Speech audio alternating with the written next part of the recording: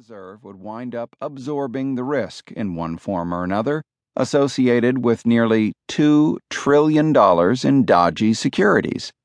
Its actions were of a piece with those of other governments in the rich, developed world. The bad loans made by highly paid financiers working in the private sector were being eaten by national treasuries and central banks everywhere. In Kyle Bass's opinion, the financial crisis wasn't over. It was simply being smothered by the full faith and credit of rich Western governments. I spent a day listening to him and his colleagues discuss, almost giddily, where this might lead. They were no longer talking about the collapse of a few bonds. They were talking about the collapse of entire countries. And they had a shiny new investment thesis. It ran roughly as follows. From 2002, there had been something like a false boom in much of the rich, developed world. What appeared to be economic growth was activity fueled by people borrowing money they probably couldn't afford to repay. By their rough count, worldwide debts, public and private, had more than doubled since 2002, from $84 trillion to $195 trillion. We've never had this kind of accumulation of debt in world history, said Bass. Critically, the big banks that had extended much of this credit were no longer treated as private enterprises, but as extensions of their local governments, sure to be bailed out in a crisis. The public debt of rich countries already stood at what appeared to be dangerously high levels, and in response to the crisis was rapidly growing. But the public debt of these countries was no longer the official public debt.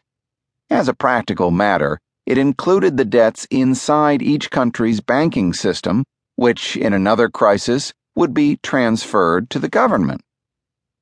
The first thing we tried to figure out, said Bass, was how big these banking systems were, especially in relation to government revenues.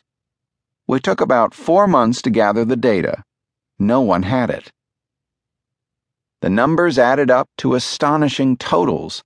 Ireland, for instance, with its large and growing annual deficits, had amassed debts of more than 25 times its annual tax revenues. Spain and France had accumulated debts of more than 10 times their annual revenues. Historically, such levels of government indebtedness has led to government default. Here's the only way I think things can work out for these countries, Bass said.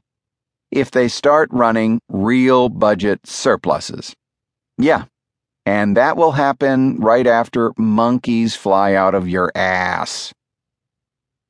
Still, he wondered if perhaps he was missing something. I went looking for anyone, who knew something about the history of sovereign defaults, he said.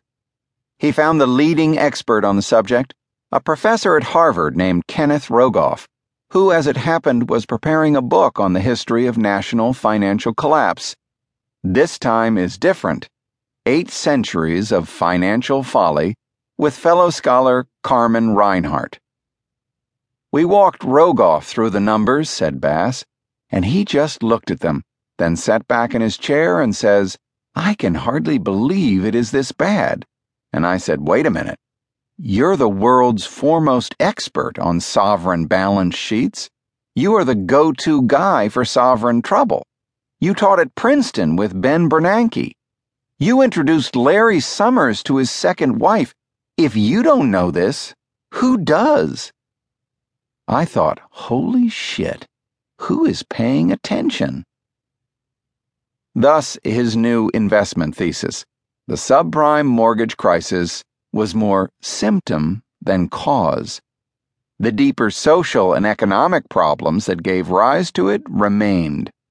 The moment that investors woke up to this reality, they would cease to think of big Western governments as essentially risk-free and demand higher rates of interest to lend to them. When the interest rates on their borrowing rose, these governments would plunge further into debt, leading to further rises in the interest rates they were charged to borrow.